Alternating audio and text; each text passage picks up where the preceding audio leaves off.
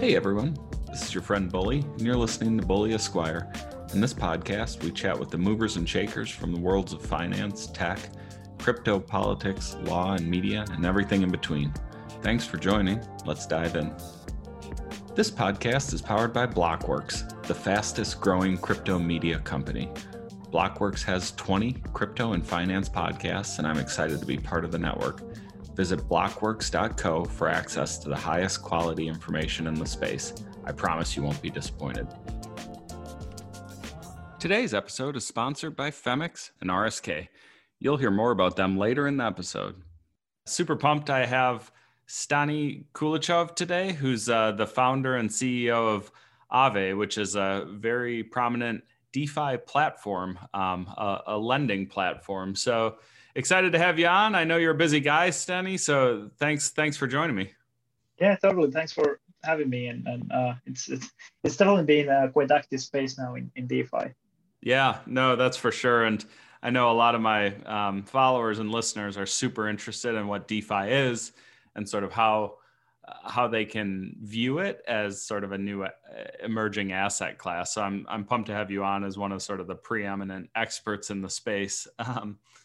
But before we kind of get into the details about Aave and just DeFi generally, I always find it interesting to hear about how folks ended up in cryptocurrency and sort of how you got a background in this stuff that led you to actually launching one of the most successful DeFi platforms out there. So yeah, if you want to just spend a few minutes and let my listeners know how you got in the space, that would be awesome. Sure. So I think I've been now building decentralized finance for, I think, 4.5 years. So we started in 2016. I think it took me like over 6 months to actually understand everything that is happening and like what's practically how blockchain works and how smart contracts works, which is practically a immutable code that you can, actually piece of code that you can deploy onto the blockchain, for example, into Ethereum, and then that code doesn't arbitrarily change. So that makes it quite interesting use case for finance, because the counterparties that are using smart contracts, they don't need to trust each other. So there's this kind of like a custody element is not involved, and that's kind of like understanding all of these concepts took me quite a while.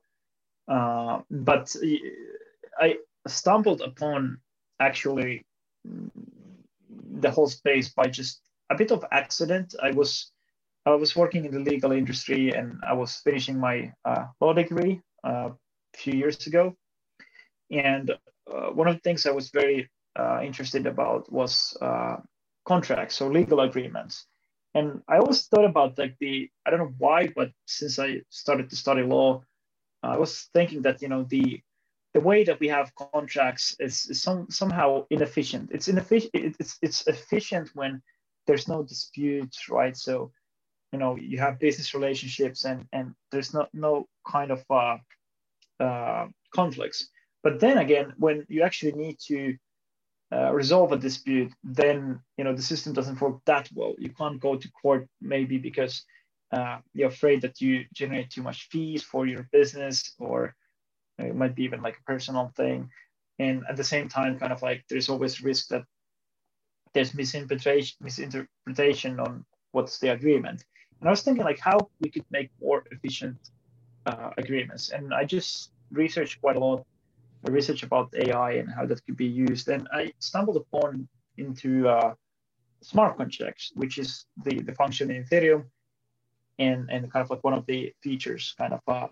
And what these smart contracts was interesting for me is that you practically, the code always executes. So there's no way you could change, you have a code and it arbitrarily changes to something else, or someone else can change the code. And for me, that practically meant that the contracts could self-execute, and you kind of don't need court systems. And that was for me a very big realization moment that I really want to understand better. And I just went to this deep rabbit hole, and it never ended. And I'm still here. Every day I feel like I'm digging the hole like even deeper. Sure. Yeah. No, and I'm sort of the same way. Once I got into it, it's like you never come back. And it's interesting to hear your background as sort of an attorney by training or education.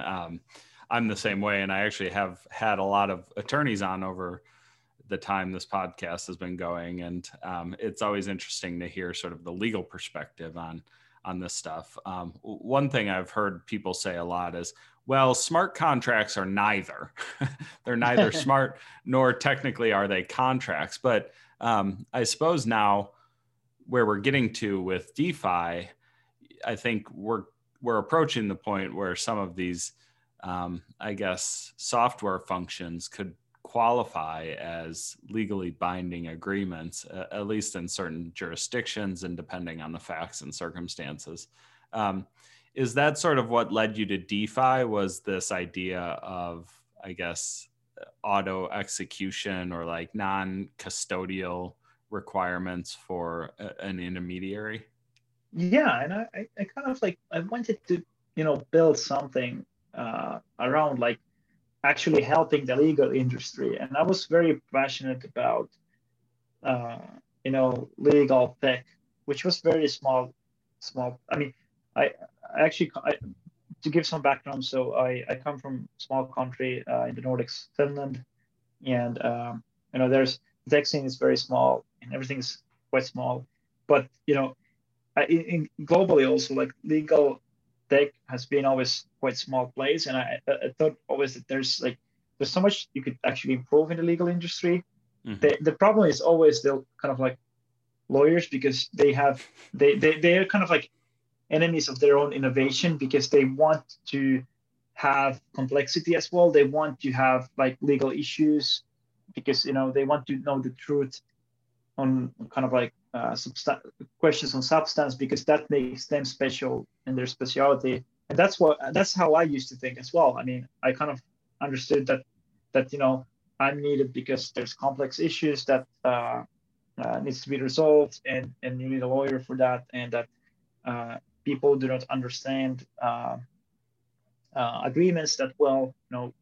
Someone needs to help them to draft and interpret, and so forth. And now what's happening in DeFi is kind of like people like we have this like agreements in code, and what's the issue is that the normal people do not read code, and we're kind of like in the same situation, but with instead of lawyers we have programmers, and it's still kind of like it's tricky position for the normies. Sure. Yeah, no, that's an interesting take, and I suppose I hadn't considered it. And one sort of issue that I hear time and time again about crypto is, yeah, it's sort of like written by devs for devs, and it's very, very tech heavy and forward. And when you're like trying to get mass adoption, it's hard to get just somebody with no sort of technical experience or background into the space, because it's so daunting and the learning curve is so steep. Do you have any sort of thoughts on that? I mean, I suppose Aave to a certain extent is an effort to be relatively easy to use and accessible, but do you think as an industry there's something we could sort of be doing to better bring in kind of non-technical folks? Certainly is. I think in terms of like professionally, I think we need more non-technical people. A lot of the innovation that's happening in DeFi, it's pretty much like combination of various backgrounds in teams and communities thinking on how to solve things, how to improve inefficiencies that we have in finance, how to take what we have in DeFi and take it to the next level, make it even more efficient, interoperable, and a lot of these things like technical people usually implement as well. Like they're part of the brainstorming, but they have to spend more time on implementing as well. So you need more people. But in terms of like user, so that's pretty much what we need. So we need more people in DeFi. And good thing I've noticed is that we get a lot of applications from the traditional finance as well. So it's pretty nice to see. and with various backgrounds, and that's something that's very unique and haven't happened for a quite long time. That we definitely see that the space is now a bit of an epicenter. And of course, like on the main, like the adoption side and understanding what DeFi is and where it's going and how to use it. I think we just have to build more easier ways to interact. That's it's simple as that. Like now, interacting with DeFi is quite easy. For example, you could go to Aave. If you already have a wallet, so it's bring your wallet type of application. So you go to Aave, you connect your wallet, and you just practically deposit with one transaction, and you start earning interest. And that's how Aave works. To give some background, so it's a protocol where you can just bring cryptographic assets and see them grow in interest as you are lending that out in the protocol. And why it's important, what makes it DeFi is that it's on a smart contracts which are transparent to the public, so anyone can audit, see what kind of collateral levels there are, transactions, and also what's the risk exposure in that protocol compared to traditional finance or centralized finance, where we don't see. It's kind of more black box type of a system, or we see in a lagged form. For example, when we look at financial audits and later financial years. And I think like it's fairly easy to use DeFi, but the onboarding part is challenging. Like how we get, let's say, users who have traditional currencies, like how we get them also to the same ecosystem. And this is where the friction comes. Mm-hmm. Yeah, no, I mean, trying to explain to somebody, well, you need MetaMask and you need Ethereum, and so you have to have, I guess, some sort of exchange. So you get the exchange, you get the Ethereum, you send it to your MetaMask, you go to this website, you connect your wallet, and like, people's eyes sort of glaze over. To us, it's like, oh, I mean, we do this stuff a lot, so it seems sort of second nature. But to somebody with no sort of background, they're like, what are you talking about? So I agree with you. I think sort of like the on-ramp, off-ramp, and the ease, it should almost be as easy as just, like opening an app on your phone and being like, okay, here we go. I can just stake my USD and it would automatically convert from dollars to USDC or something and then stake. Or I mean, I'm sure there's all sorts of smarter people than I am working on those exact issues, but I agree with you that sort of currently where we're at, it's a little bit clunky from a UI point of view, but over time, I'm sure that'll sort of smooth out and the friction will reduce.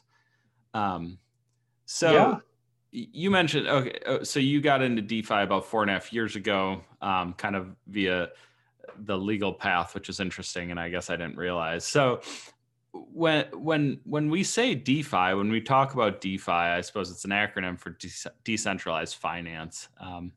And like I said, I'm getting tons of questions. People are really interested in it right now. I thought maybe you could just sort of give like a super high level overview of what actually DeFi is, and like what the evolution of when we say DeFi, it sort of means all of these certain projects that tend to be built on Ethereum and they are non-custodial. But I thought maybe you could kind of just give an overview for my listeners about like what it actually means at a higher level.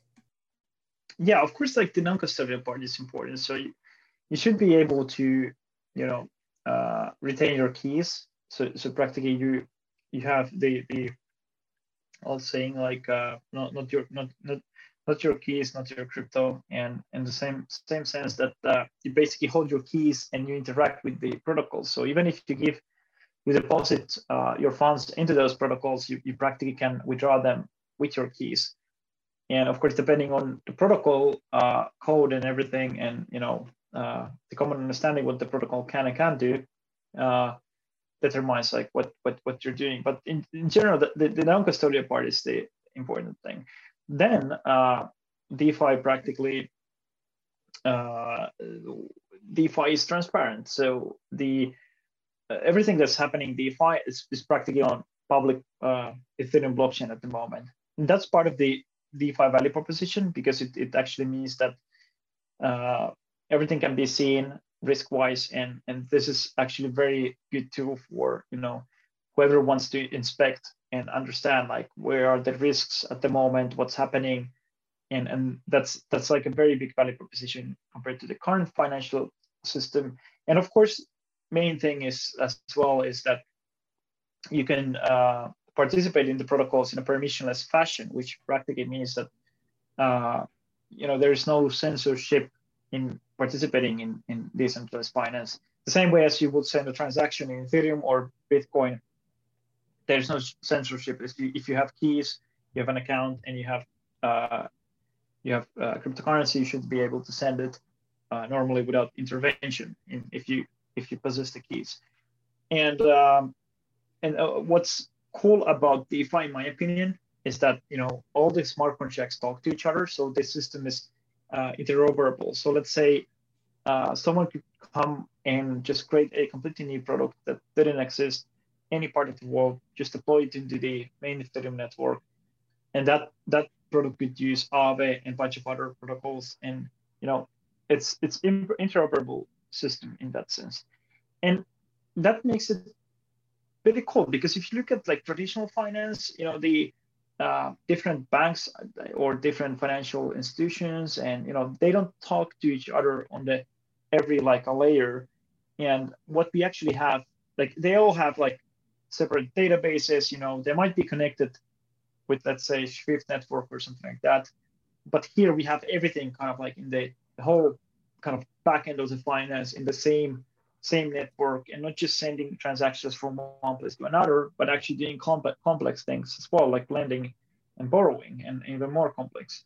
And that's like quite cool. And of course, to be DeFi, those protocols needs to be governed by decentralized governance, which means that it's not controlled. The protocol upgrades are not controlled by the team. Instead, it's controlled by the token holder governance, which is the community. This is where comes kind of like the community-owned protocols, the idea. Sure. Yeah. No. And I have some questions about the governance side. I mean, particularly given your background, sort of training as an attorney, I find the governance piece pretty interesting. Okay, let's just talk about it now, because I'm curious to hear your thoughts on it. So here in the US, obviously, corporate law is pretty well established. You have corporations will sort of establish themselves or incorporate in Delaware, and there's all of these laws regarding shareholders' rights, board rights, corporate fiduciary responsibilities, and things like that. And it seems like the DeFi space has just been like, we're going to basically redesign this entire system, which is really cool. But on the other hand, it's created some sort of, I guess, growing pains over the last year or so as new protocols have experimented with different governance methods and things.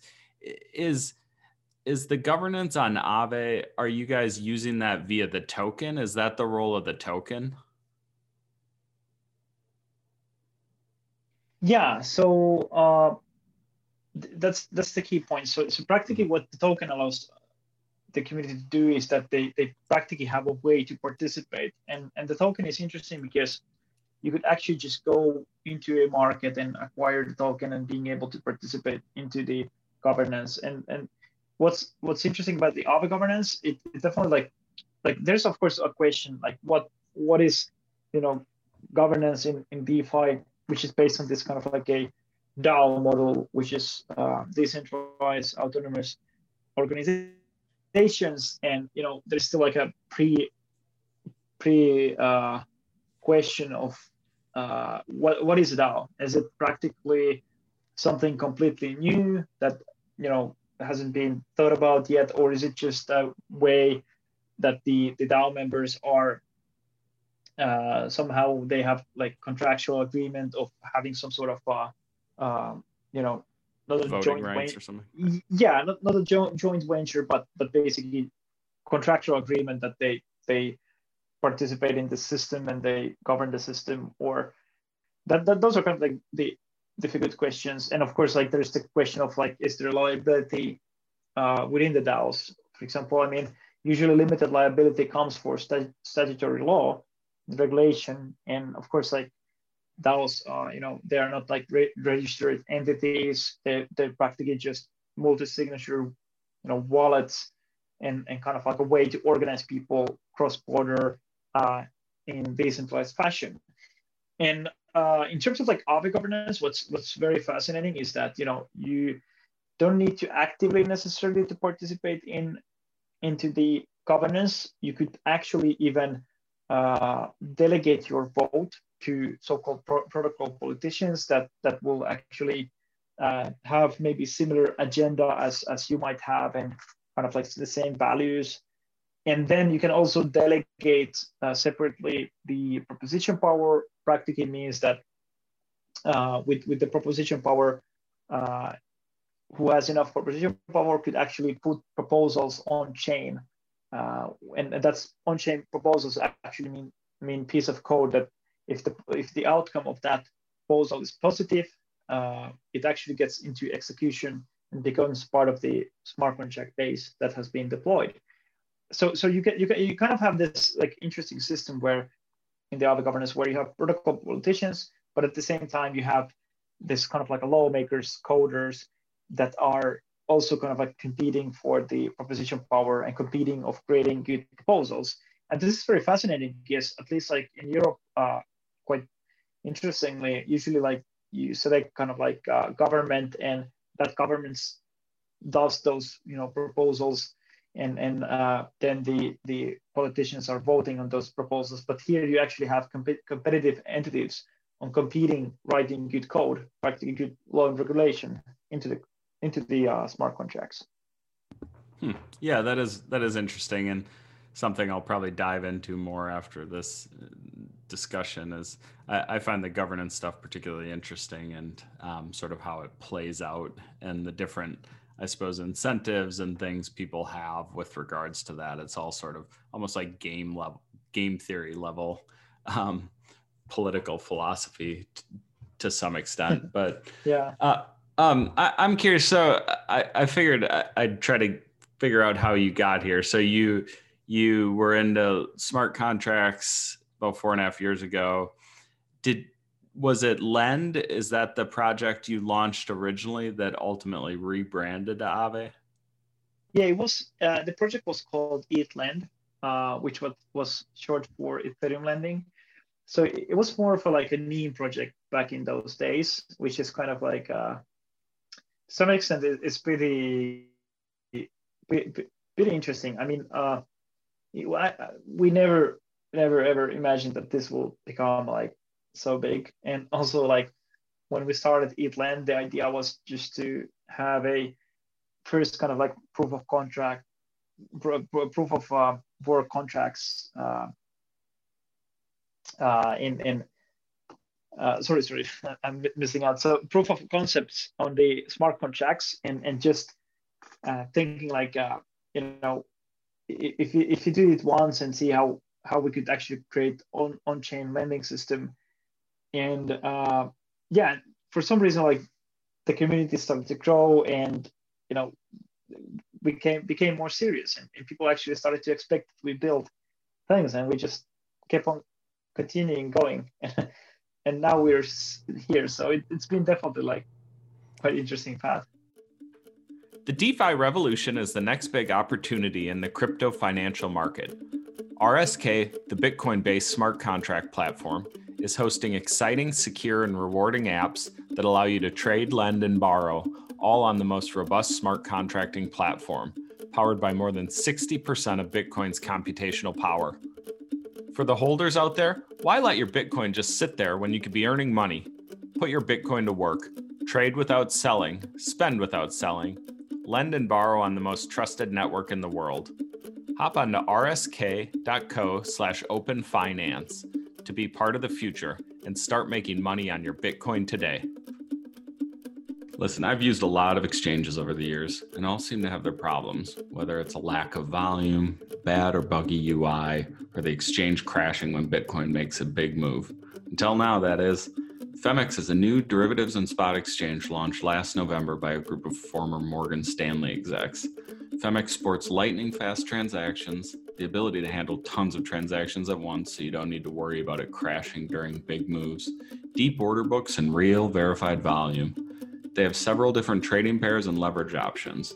They also have low trading fees and a killer ref plan. Be sure to use this URL for my welcome bonus, www.femex.com/a/bully. Check it out. Thanks. It's a incredible, extraordinary growth. I think last I checked, you guys have something just shy of $5 billion in total locked assets on your platform right now, which is, I mean, like the GDP of a small country. So it's pretty extraordinary. I never thought about it that way. Actually, that's pretty interesting. Yeah, no pressure or anything. So, speaking of that, I want to go back to one thing you mentioned earlier, is that you said sort of this transparency of the system is actually an attribute to the DeFi space and sort of the protocol in particular. And I know there's a lot of discussion, and I, for one, have been involved in a lot of the discussions about privacy and on-chain privacy versus the transparency aspect.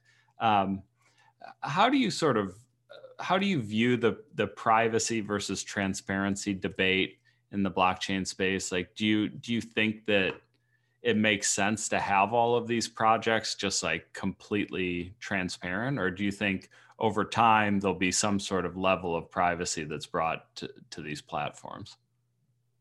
Yeah, I think this is one of the most coolest debates in the space. Like, it's not usually, it comes up time to time. And what I think is that, the transparency is the key component why, DeFi has been very successful, because, the users of traditional finance aren't seeing everything that's happening, and they don't see, they can't expect the system to be fair if they don't see like how things are going. And, especially like with the 2008, it's very difficult to kind of have full faith on traditional finance and banking systems. I mean, we have a faith that they work on a daily basis, but there's always kind of like a risk involved. And I think that's why, like, if you look at like Ethereum and DeFi and everything is built on a public blockchain ledger, I think that's been very important for the growth, and people being able to inspect different kinds of transactions, what's happening, what's the exposures in various protocols. That's a lot of value. But the thing is, you also enter this kind of like mode where there's so-called blockchain surveillance, right? So you start to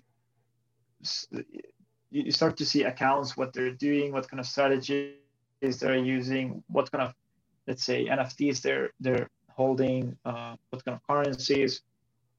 And the thing is, like, cryptocurrencies aren't like cash, because like cryptocurrencies and blockchain, you can trace everything, like where it goes next and so forth, the funds.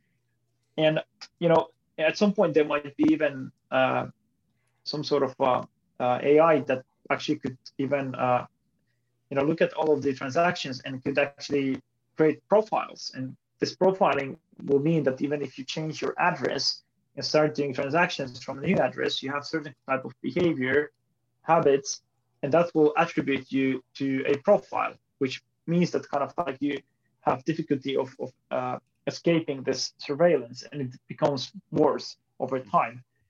And this is why the privacy aspect, the actually most unsolved thing at the moment in DeFi, becomes quite important.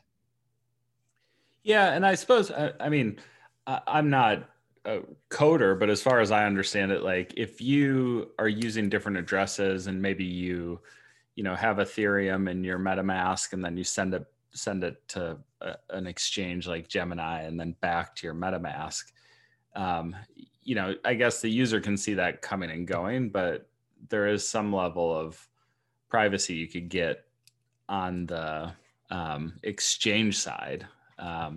And so maybe that's the idea, is that, well, DeFi is public, and it ought to be for all of the sort of really good reasons you just suggested, that, we might not have complete faith in a lot of our financial institutions, particularly after '08. And there's benefit in being able to have audible, transparent systems like that, but there may be other privacy features or mechanisms that users can enable if they're particularly concerned about that, or they don't want all of that information public. So maybe it'll be like sort of a pick and choose, or depending on what you want to do. And I guess you already see that already. Like there's privacy coins and things like that, where you could go to Zcash and hold your crypto there if you're worried about it.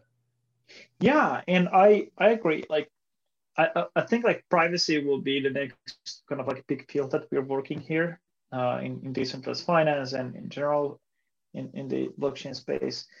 And but also I think like because of the transparency, it's been one of the reasons that DeFi has kind of like got a lot of acceptance, in the sense that the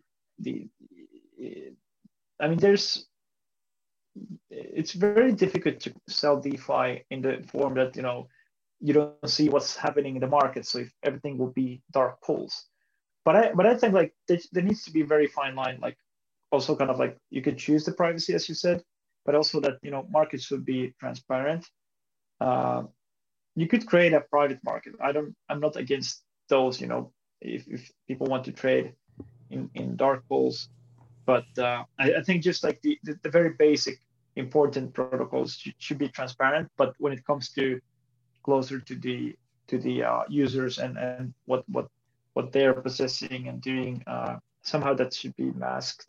And I think privacy as a kind of like additional feature is probably the way to go. Mm-hmm. Yeah. So let's sort of dive into what Aave actually does. So I pulled this from the website, and I just want to read it because I've reread it a few times, and I feel like I'm well versed enough in the space, but I had sort of trouble with some of it. So I thought I'd just read it, and then we can talk about what it means. So it says, Aave is a decentralized, non-custodial liquidity market protocol where users can participate as depositors or borrowers. Depositors provide liquidity to the market and earn passive income, while borrowers are able to borrow in an over-collateralized, perpetually, or under-collateralized one-block liquidity fashion.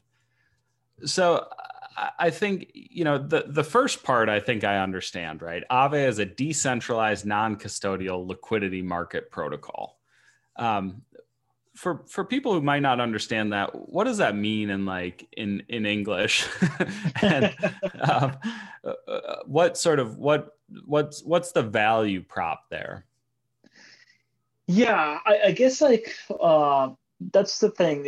In decentralized finance, we use a lot of like terminology that's very weird, bespoke. Mm-hmm. It basically helps to kind of reinvent things in a better way, because you don't need to. You're trying not to refer to things that has been already like built in, let's say, traditional finance, and you get this kind of like a freedom to think differently, right? But I also I don't like to difficult words, but in essence, like what it means is that you can come to Aave with cryptographic assets, and you can see them grow. That's simple it is. So you deposit, and you see your deposits grow in balance, and at the same time you could actually use your deposits as a collateral to borrow other assets, practically getting liquidity. That's the main thing. So this is the easy part, right? And then there is the flash loan part, which is the more even more difficult to kind of interpret. So do folks basically okay, say I have some USDC, which is like a pegged USD coin, and I deposit it in there. I'm on the website right now, and it looks like there's an 18% APY to deposit it, and then there's a 30% borrow variable. So do some users basically deposit it and then turn right back around and withdraw it? Or will they borrow something else? Usually, if you come with, let's say, stable coins, you usually don't much, draw anything else. Like you just want to capture those trades. By the way, Sure. now they're pretty high. Basically, past average stablecoin years are roughly 9% something. There, so there's kind of like now liquidity crunch on Aave. So practically, it needs more liquidity. But if you come with, let's say, Ethereum or wrapped Bitcoin, what happens in this case is that you are using it most likely as a collateral. So you put Ethereum, wrap Bitcoin as a collateral, and then borrow stable coins. So that's the main thing. So I think roughly from all of the liquidity that there is, 70% are just depositing, and 30% are depositing and borrowing against their deposits. Gotcha. So somebody like a very sophisticated trader may deposit one thing, turn around, take out some stable coins, and then use those to go and do other trades with while they're sort of simultaneously earning yield at Aave. Yeah, exactly. So pretty much that's what happens. I mean, they're quite wide arrays now of use cases. What I like about the protocol, it allows to unlock liquidity. So when you deposit even stable coins, let's say USDC, you get in return a USDC, which is practically a receipt of your deposit into the protocol, and it grows algorithmically in the wallet balance. So that's how we developed it.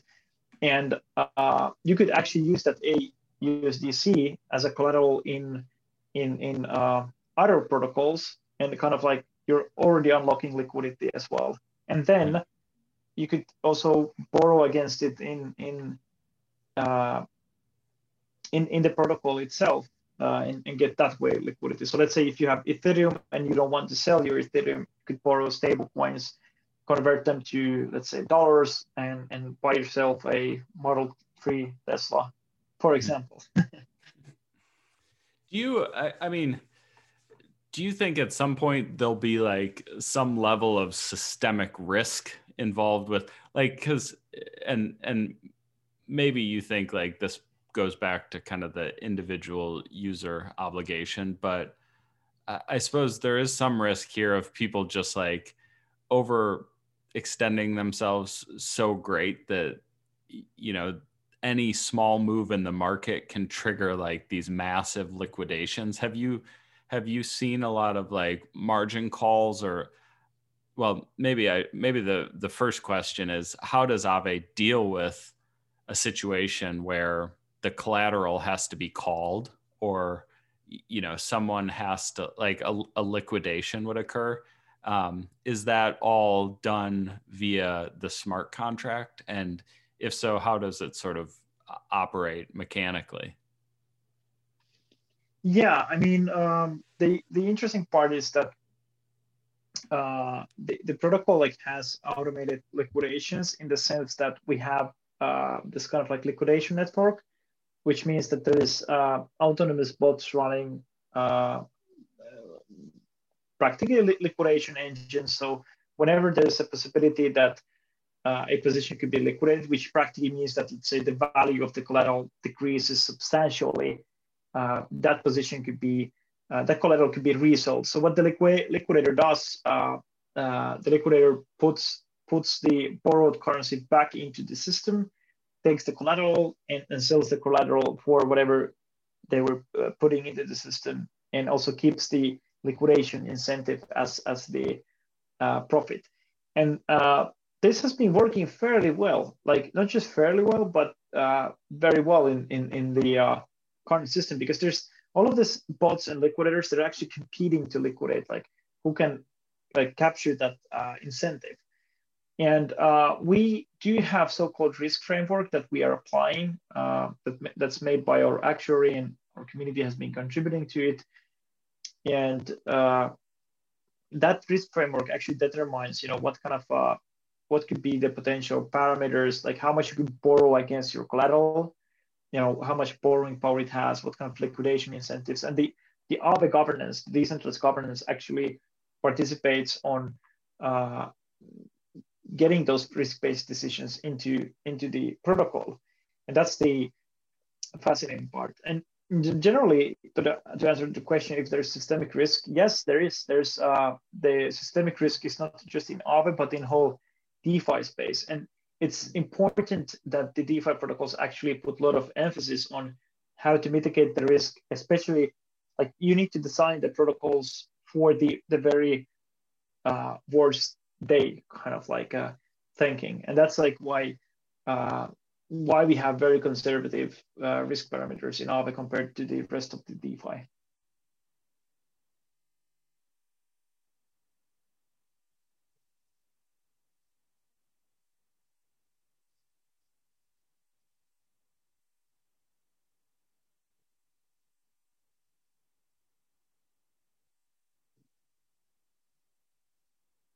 Oh, hello? Oh, I'm sorry. I'm sorry. I was on mute. I was just talking away. So I apologize for that. But No, my question was, so thanks for that. And I appreciate that. And that's helpful insight, particularly sort of on the risk engine and all of the mechanics and thought that goes into that. Another issue, and all of these kind of get intermingled and connected with one another, but obviously right now we're seeing like these massive spikes in gas and some significant congestion on the Ethereum network. And obviously a lot of that gets worse when there's big moves in price, which could trigger some of these liquidation engines, adding more kind of congestion to the network. I'm sure you get this question a lot, but what are your views on sort of the scaling debate? Is there a layer 2 solution in the works? How are you guys kind of dealing with these super high gas prices and the congestion that we're seeing on the Ethereum network? Yeah, it feels like a traffic jam, right? So kind of like that we build a big city on Ethereum, and then like we have these skyscrapers, and it's just like difficult to move in the traffic and congestion. I think the problem is like we're using the very same security level for confirming all of the transactions and in Ethereum at the moment. And it's not just that there's sort of happening in DeFi, but there's sort of happening in the NFT space, the creator culture, and also kind of like this a bit of e-commerce part as well. And what I'm thinking is that I think a good solution is what's coming up with it 2.0 and the sharding, that kind of like applying different kinds of security levels depending on the transactions.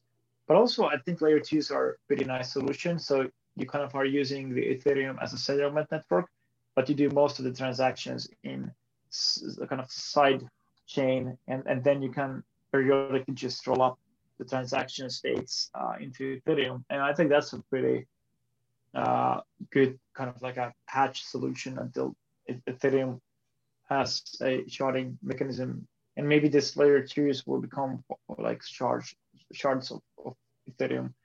So definitely like Aave does have a scalability strategy related to layer 2, but it's something that we're actually now working upon internally. Sure. So you're sort of still grappling with whether or not, Aave would ever, I guess, take advantage of a layer 2 solution. Yeah, I think like we're positive that we're already building something, but it's just kind of like there's still some components that we are deciding and trying to figure out. But I think the layer 2 is a good scalability solution. Sure. So yeah, I mean, we have all of these different issues, right? So we have privacy, we have scaling, and now we have my next question is security. So, like I mentioned before, I think there's something like $5 billion under using the Aave platform right now. I'm sure security is top of mind, and there's all sorts of DeFi security issues over the last year or so. What is your approach to that, and how do you sort of juggle that, and then also move lightning fast on sort of the innovation side as well? Yeah, I mean that's the thing, right? So if you want to innovate, you kind of like you have the issue is that then the security aspect, how do you keep the network and your innovation secure enough, and that there has been a lot of diligence before you launch or update your protocol in general. And I think for Aave, like our sweet spot in how we're doing things is that like we're able to innovate constantly and very like frequently to ship kind of like new parts of the protocol, and also kind of like new upgrades. But at the same time, we're able to do it quite securely, and it's pretty much of a culture thing, because like if you accept that you want to create safe and secure products, it just requires internally a lot of kind of due diligence, whatever you're shipping, and also like you need to use a lot of external resources. The version 2 that was launched mid-December last year, we had 5 external auditors, smart contract auditors, looking into the code and auditing everything. The recent one was finished 2 weeks ago. And also we have, and normally DeFi protocols have either 1 or 2 audits. And on top of that, we have also so-called formal verification, where the code is mathematically kind of like investigated, in the sense that you create these proofs and ensure that the proofs are corresponding to the result. And what that does is that you can be sure practically that that part of proof operates correctly. And it's very something that's usually used in mission critical software. It could be like avionics or so forth, and it applies the same way into DeFi. I mean, it's end of the day, it's finance. Sure. Yeah, I heard somebody made the metaphor that it's like repairing a jet engine while it's in the air or something. Like you have to be very careful because there's a lot at stake. Yeah, that's the thing. I mean, there's a lot of stake, and like it's practically, the whole industry is always at stake. Yeah.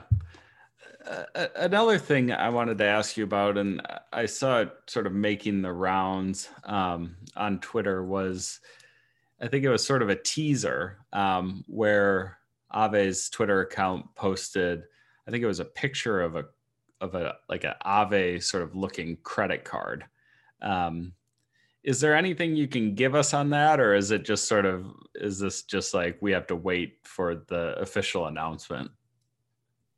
Yeah, I think kind of like we have to wait. Okay.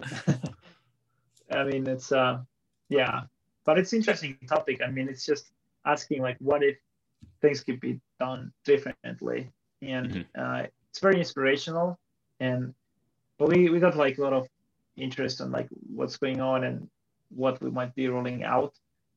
And but yeah, we have to wait. Sure. All right. Fair enough. I mean, yeah, you guys have like such a massive total locked volume that I suppose there's a lot. Once you have that volume, I suppose a lot of doors open up as far as products or innovation or other sort of lines of business you guys can offer to your customers. Yeah, definitely. I do agree. Cool. Any other sort of thoughts on, I guess the future direction of Aave, or anything you're like really excited about as far as like product development or goals? Yeah, I think we have this function where after you deposit, you can if you're not borrowing, you can delegate the borrowing power to someone else. We call it credit delegation. And that's a pretty cool feature, because you could kind of like give a under collateralized loan to someone else. And we're looking very forward, like how this function will evolve, how other people are building things. So that's like one of the most things I'm most exciting about now. And of course, the progress of the governance. I think we'll see more active community developers creating proposals and also grants from the Aave DAO. Those are things that I'm quite excited at the moment. Sure. Yeah, and one thing I constantly harp on Twitter is like if you go on CoinGecko, right, they have this tab that says DeFi, and you can click on it and you can see the dominance level of DeFi versus the rest of the crypto market, and it'll sort of lump everything together from DeFi and say, well, DeFi represents X% of the total crypto market. And I checked last night, and I think DeFi is up to like 5.1% of the total market dominance, which seems really low. So I was just curious, as sort of somebody who's very involved in the DeFi aspect of crypto, what do you sort of think the future is for DeFi? Do you think there's a lot of room for growth, and what sort of the next couple of years will look like? Yeah, I do think, and I don't think like centralized finance DeFi is disappearing. I think it's just going to be more front ends for DeFi. So DeFi is just replacing a lot of the backend infrastructure. That is why it's going to grow quite a lot, in my opinion. And yeah, I mean, definitely like a backend of finance in the future will be decentralized, and front ends can then be either decentralized or just like custodians, depending on what's the value proposition for the end users. But I'm very excited what we're building now. Yeah. And what do you think about yield? I know, so now you mentioned, I think USDC, right? Because we're in a big bull market. I think it's saying 19% APY. And like you said, that's probably pretty high because there's sort of this credit crunch right now because everyone wants to borrow. Do you think long-term yield's going to come down significantly as more capital gets deployed and, the sort of, I guess, crypto credit markets, for lack of a better word, sort of stabilize and mature? Or do you think the yield will remain pretty high and you'll have companies offering like a consistent 8, 9, 10% APR? Yeah, I think this arbitrage, so the current rates, I think we will still see quite high because there's just like not enough liquidity, and as liquidity comes, there's more consumption. So definitely like this is going to take for a while to kind of like settle. So it's very long arbitrage. Do you see any like big institutions? I mean, I'm not on the finance side. I'm more on the legal side of things, so I don't have really any sort of exposure into this. But in your current position and role, are you seeing any sort of institutional interest in this? Like, I mean, there's institutions out there with hundreds of billions of dollars in capital under management, and you'd think that one of them would say, "Hey, holy smokes, I could get 10% return on a big chunk of capital if I just dumped it in USDC and sat it on one of these platforms." Or do you think they're still too risk averse, or there's institutional limitations preventing that? I think definitely like risk decreases over time in DeFi, and there are definitely like institutions. I mean, there's institutions that are taking Bitcoin into their balance sheets. So I definitely think like taking interest-bearing tokens, stablecoins into their balance sheets is to some extent kind of like you have less the market risk there, and especially in low interest environment, it makes total sense. Yeah, no, I agree. When sort of you're starting to see almost negative interest rates in some places, or coming close. I mean, if you can get 8, 9% just sitting there, that's pretty attractive, I think. Yeah, totally. Cool. All right. And anything else? I mean, you want my listeners to know about that, you guys are working on, or they should be aware of? No, I think people just should, learn. I mean, that's how I got into DeFi, and I hope you enjoyed our chats. And if you want to find something about Aave, aave.com, and we have a very vibrant community, and feel free to reach out if you have something in mind. And I hope you all enjoyed. Yeah, no, I appreciate your time, and I agree. I actually had Lex Solikin on last week from the Ethereum Foundation, and he oh nice or Consensus rather, Consensus, and he was saying, like, if you're interested in DeFi, just go download a wallet and send some Ethereum to it and just try it out. I mean, there's no real better way to learn. Like, people are always like, oh, what resources do you have, or where can I learn about this? And I always tell people, just go try it, because that's the best way to learn. Definitely. That's how I got into DeFi, and there's a lot of information out there. Yeah, for sure. Cool. All right, Stani. Well, I appreciate it. I appreciate your time, and yeah, for my listeners, if you want to check out Aave, it's aave.com, aave.com, and follow Stani on Twitter. I'm just pulling up your Twitter profile here, which is Stani Kulechov, Kulechov. Yeah. So yeah, I'll put those in the show notes too, so it's easy for folks to click on. But Stani, I appreciate your time, and look forward to seeing what you guys build in the future. Perfect. Thank you so much for having me here. Thanks. Hey everyone, thanks for listening. New episodes go live every Wednesday at 7 a.m. Eastern. Links to our Apple and Spotify channels are in the show notes. You can also follow me on Twitter at BullyESQ to continue the conversation. See you next week.